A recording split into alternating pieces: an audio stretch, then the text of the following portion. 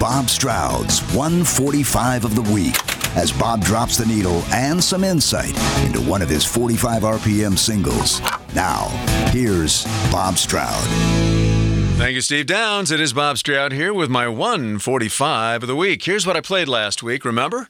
Monday was Rock Me by Steppenwolf. That was the birthday of bassist Nick St. Nicholas. Good radio name. Tuesday, Time Machine, Grand Funk Railroad. That was Mark Farner's birthday. Wednesday, Mr. Soul, Buffalo Springfield. Birthday of their late great drummer Dewey Martin. Thursday, Smokin' in the Boys' Room, Brownsville Station.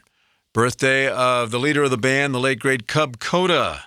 And Friday, If You Love Somebody, Set Them Free, Sting's birthday. I chose Time Machine, Grand Funk Railroad. Not a big hit, but it was my gateway, along with the debut album On Time, to this new Michigan band back in 1969.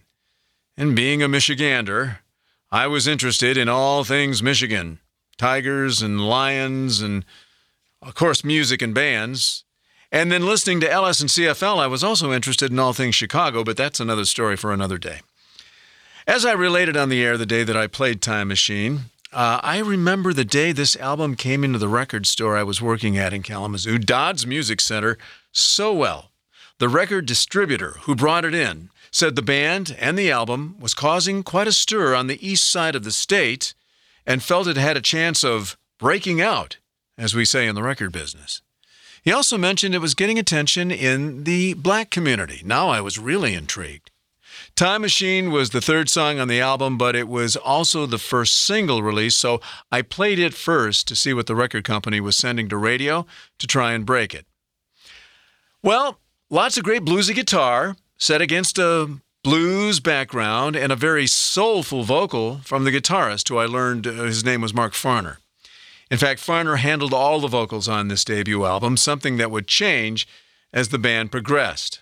Time Machine was not extraordinarily different from your standard rock blues send-up, but Farner's vocal, guitars, and harp carried the day splendidly. And of course, the title, Time Machine, hinted at something very H.G. Wells-like, and for a science fiction buff like me, well, I was all over that.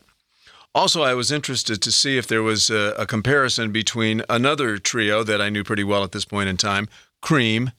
No, not really. They both played loud, but there was not the sophistication in Grand Funk that there was in Cream. And another new trio that was out 6 months before, the James Gang, who were much more finesse-filled than Grand Funk was on this first album.